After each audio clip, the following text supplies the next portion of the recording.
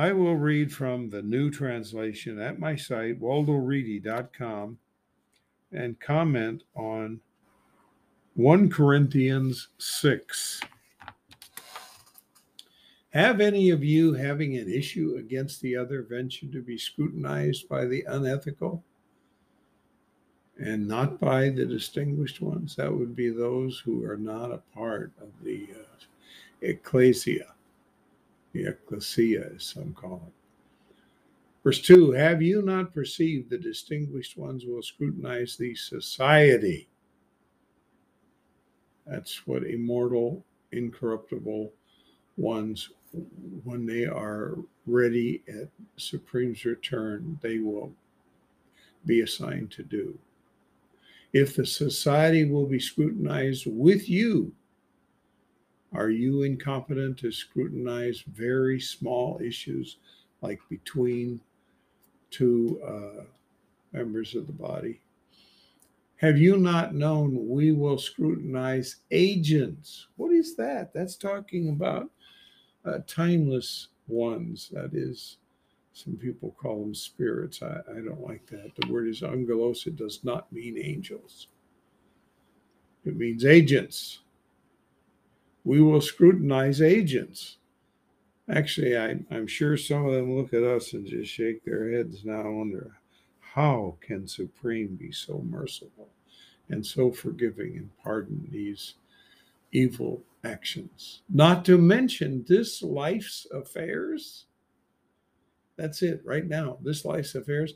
Verse 4, since you surely have this life's affairs separations, why have you seated those least esteemed by the select? That's the ecclesia.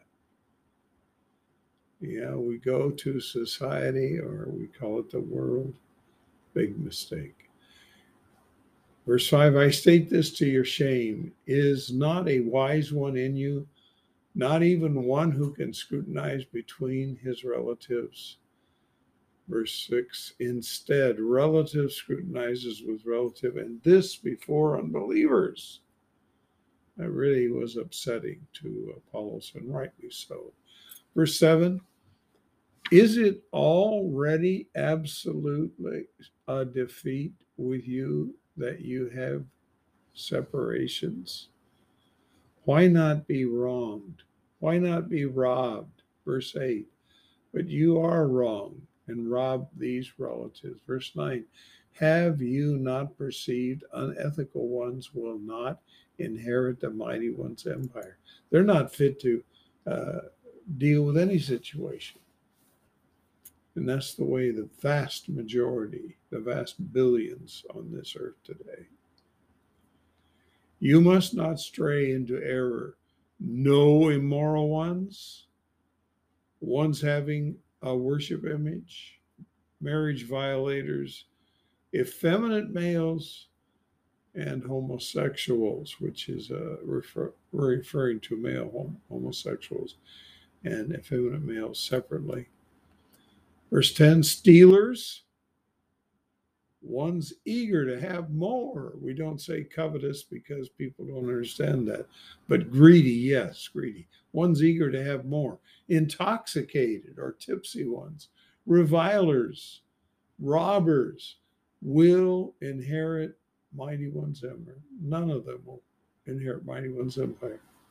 Verse 11, some of you were these. Yes, we have been deep into evil, but you have been fully washed off, are distinguished and rectified with the name. Our director, originator, liberates. That's what he is. He's our freer. And with our mighty timeless wind. Wow, what a great statement he makes here in this area of his letter. Verse 12. All for me is right. Now, this is an important understanding to get, but not all is expedient. That's because there are three aspects to look at, and right is only one of them. All for me is right, but I am not controlled by any. We don't want to let anyone control us, because only demons will do that then. It's Supreme who is my controller, and he should be the controller of everyone. Verse 13, the foods are the bellies. The belly is for foods. Yet the mighty one will do away with both this and these. Do we understand that? The body is not the immoral ones, but the directors. Should never be having sex outside of marriage, but we should have it frequently in marriage. The director is the bodies. Verse 14, the mighty one also aroused the director and will arouse us through his power. That is, he awakened to immortal and incorruptible existence. After being flesh and blood, he was flesh and bone, and he will do that to us.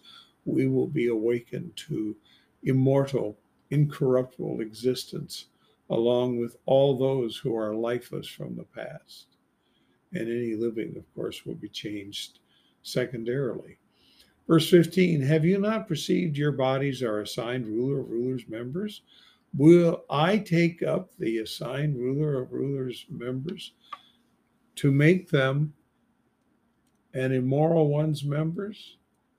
See, that's not the intimate relationship that we should be having there.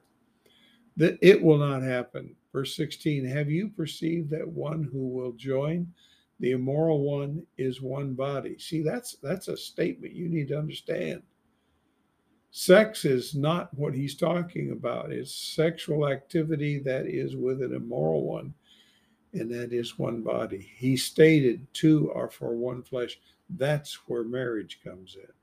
Two are for one flesh, frequent sexual intimacies. Verse 17, one who has joined the director is one timeless wind. Did you notice that we joined the director? Did you think we joined a church? That's poppycock. You can read that definition and find out what I'm saying. No, we joined the director. Verse 18, you must avoid the immorality. That means don't even get into a situation where you could be into sexual evil. Any missing of the target that a human practices is outside the body, yet the one practicing immorality misses the target for his body. Verse 19, have you not perceived that your body is distinguished timeless wind's worship facility? That's exactly what we are. There isn't going to be some sort of a physical temple. We are the facility that is in you, which you have from Mighty One. You are not yours. We need to understand that. We do not get to do what we want. It's Supreme who is boss, and he orders us. Verse 20, you have been bought for a price. That was torture and death, to honor the Mighty One now with your body. We have been bought with a price. That stops that chapter right now.